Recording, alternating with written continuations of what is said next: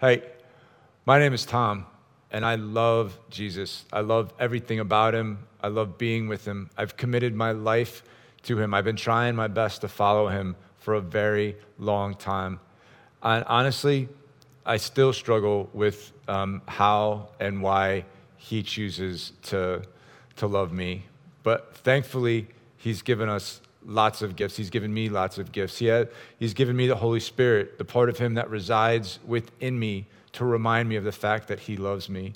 He's given me his Bible to remind me of the fact that he loves me. He's given me you guys to remind me of the fact that he loves me. I also love Crossroads.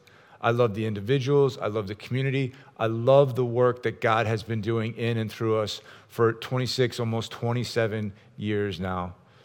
And Crossroads exists as one of many churches in this area, some good, some bad, some in between, but there are lots of great churches who are trying to help people connect with Jesus, like the Church of the Apostles or Christ Presbyterian Church or Trinity or Vox or BlackRock, all pointing to Jesus in very different, very specific ways. Of course, I'm a little biased, and I think Crossroads is doing, and God is doing an amazing thing through Crossroads.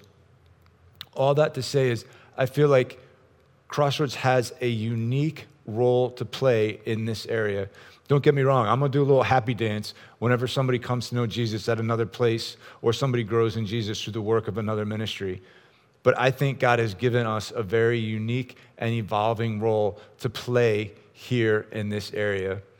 And there is definitely more work to be done. There's still more to come.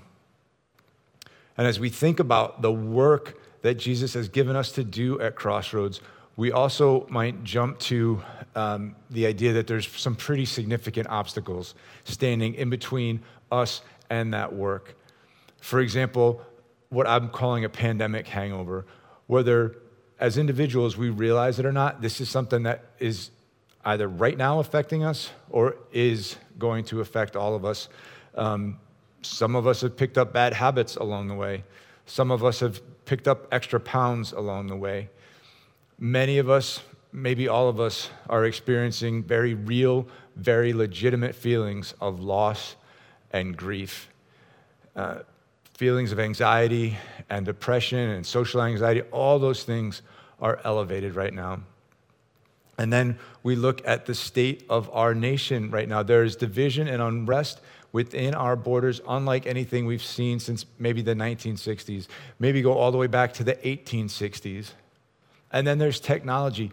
Technology is advancing at such a speed right now that we are watching science fiction become reality right before our very eyes, and we don't even have time to think about the ramifications of that, the morality, the ethics of what that technology does to who we are, the way we think, the way we operate, and the way we treat each other. And then finally, we look at the numbers around spirituality and faith, and specifically Christianity. At a high level, it used to be not only an expectation that individuals and families would participate in some form of worship, but it was a good thing. Now, not only is that expectation not there, but in many locations, it's frowned upon. And then as we kind of dig down into that information, we look at folks my age and older, and there's this phenomenon called, sociologists call it the dones, the exodus of the dones, people who are done with religion. They're just leaving organized religion because it doesn't work for them. They've had it. And then you look at my age and younger, and there's this phenomenon called the rise of the nuns. These are people who don't have a religious affiliation, but consider themselves very spiritual. Sometimes I refer to that as like buffet spirituality. People will kind of move from belief system to belief system, or more likely merge them together. Like I'll take a little Jesus, I'll take a little Buddha, I'll take a little Oprah, and that will be my spirituality for the day. So what are we to make of all of this? We have Jesus and all of his awesomeness, and we have this current cultural moment that we're in that's unlike anything any of us have ever experienced before.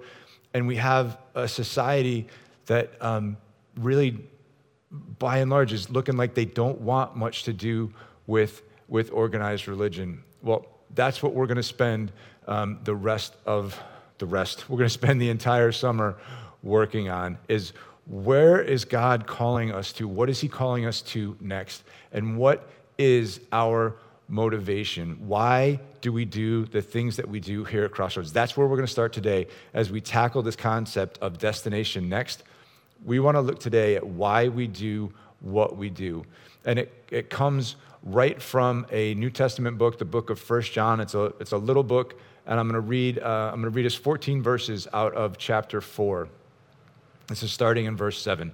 Dear friends, let us love one another, for love comes from God. Everyone who loves has been born of God and knows God. Whoever does not love does not know God, because God is love. This is how God showed his love among us. He sent his one and only Son into the world that we might live through him. This is love, not that we love God, but that he loved us and sent his Son as an atoning sacrifice for our sin. Dear friends, since God so loved us, we also ought to love one another. No one has ever seen God, but if we love one another, God lives in us and his love is made complete in us. This is how we know that we live in him and he in us.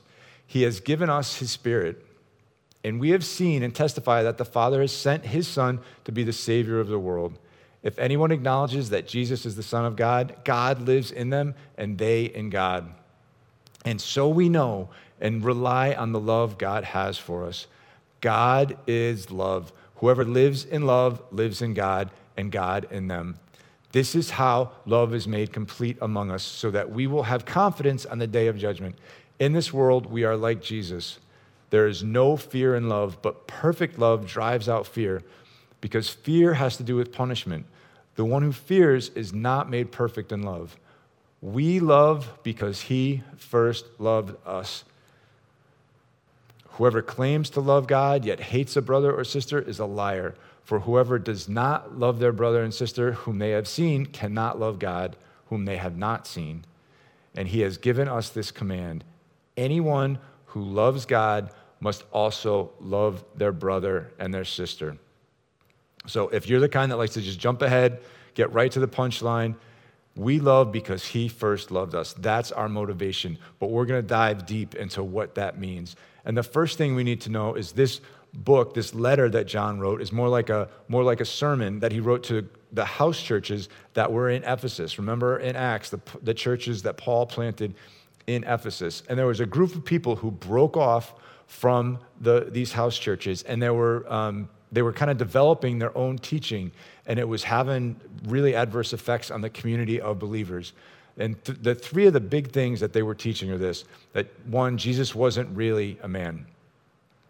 And if Jesus wasn't really a man, they would say that he just seemed to be. He was just spirit that seemed to be a man.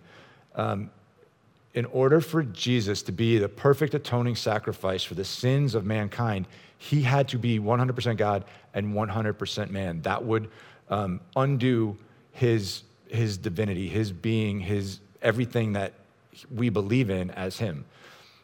The other thing that they taught was that the physical body and all matter are evil. Therefore, it doesn't really matter what we do through our bodies or anybody else's body. And finally, they taught that salvation comes through special mystical knowledge. And you sum all that up, and they were denying who Jesus was. There was a growing immorality and indifference to sin, and there was a creation of this mystical elite. Only a handful of people actually knew salvation and experienced God. So John wrote this book to combat these teachings. And the big way he went about this, first half of the book is he says God is light. Second half of the book, he says God is love. And it really is concentrated in this chapter 4. And that's what we're focusing on. That's our motivation, that God is love. And as we dive into the different scriptures, I remind us on a pretty regular basis that when we see words or phrases repeated, that we should stop and we should pay attention to them and figure out why they're repeated, what's important about them, what the author might have been trying to say to the original audience, what the author might be trying to say to us. And the first one that we see repeated is God is love. This is important because love is not something that God does. Love is something that God is. It means that Love isn't one of his activities. It means that all of his activities are loving. Love is God's very being. We're going to get more into that in just a second, but that's foundational to what we're doing here. The second one, love is made complete. So this is hugely important. This is about God's love, which comes to us through him, and then it's perfect, right? There's nothing to be added to God's love, nothing to be taken away. He cannot love us anymore. He cannot love us any less. What makes it complete is how we experience it. And what Scripture tells us, the way to complete love is it has to go from God to us through others, right? Back to God and to others. That's how we make love complete. So those are two phrases that we see repeated out there, and embedded in that love made complete is the command, the idea of loving one another. All right, so to understand this idea of God is love and love made complete, we're going to drill down further into the text. And in each one of these slides that are going to show up in the bottom corner, there's the reference and kind of what I've encapsulated or tried to encapsulate from that verse. The first one is this: God's love is evidential. When Jesus walked this earth, he was a walking, talking piece of evidence that pointed to the God of the universe. His very being, what he did, what he said, how he acted, how he treated people, where he went, all pointed to the goodness and the unconditional love of the God of the Bible, the God of the universe. After the ascension, that role falls to us, to his church, to the believers of Jesus Christ. The way we treat each other now is supposed to give evidence to the existence of a perfectly kind and loving God. God's love is evidential. God's love is concrete. It has been perfectly demonstrated for us in Jesus' birth, life, death, and resurrection. It is a tangible expression of how God feels about us and the lengths that he would go to for us. God's love is concrete. God's love is definitive. And this one is so important, you guys, because right now, the idea of love, the word love has been beat up and twisted and turned around. God is the author of love. He's the only one who gets to define it. And as I was studying for this, I came across this definition, which is fantastic. The commitment to sacrifice one's most beloved possession for another's gain. That's the definition of the love that God has for us. The commitment to sacrifice one's most beloved possession for another's gain. So this is God's standard of love. This is what it means. That's how we should define love. That's how God defines love.